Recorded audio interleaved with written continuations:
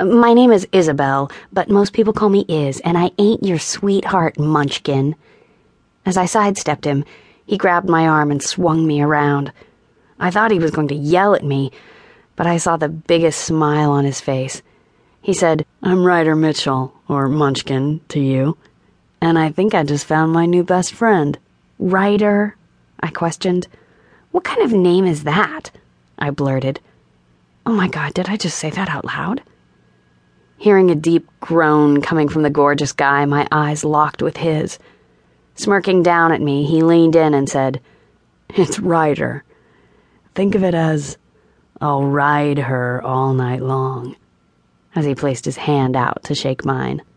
My mouth dropped open and started to water.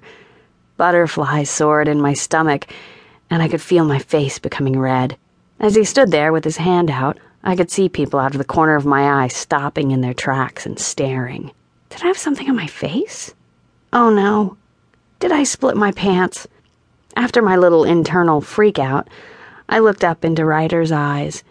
He stared right back at me, and the look in his eyes made me feel safe. Oh, what the hell. I decided to just go for it. I took his hand in mine and instantly felt shocks and jolts. I took a few seconds to breathe in and out because it felt like I was being brought back to life. After shaking the feelings off, I said, "Hi, Ryder. I'm Isabel Clark, or sweetheart, to you." As I looked up into his dark brown twinkling eyes, I said a prayer. "Dear God, Buddha, Allah, basically all gods out there in the universe, I believe this gorgeous Greek god will be the death of me. Amen. P.S. Thank you."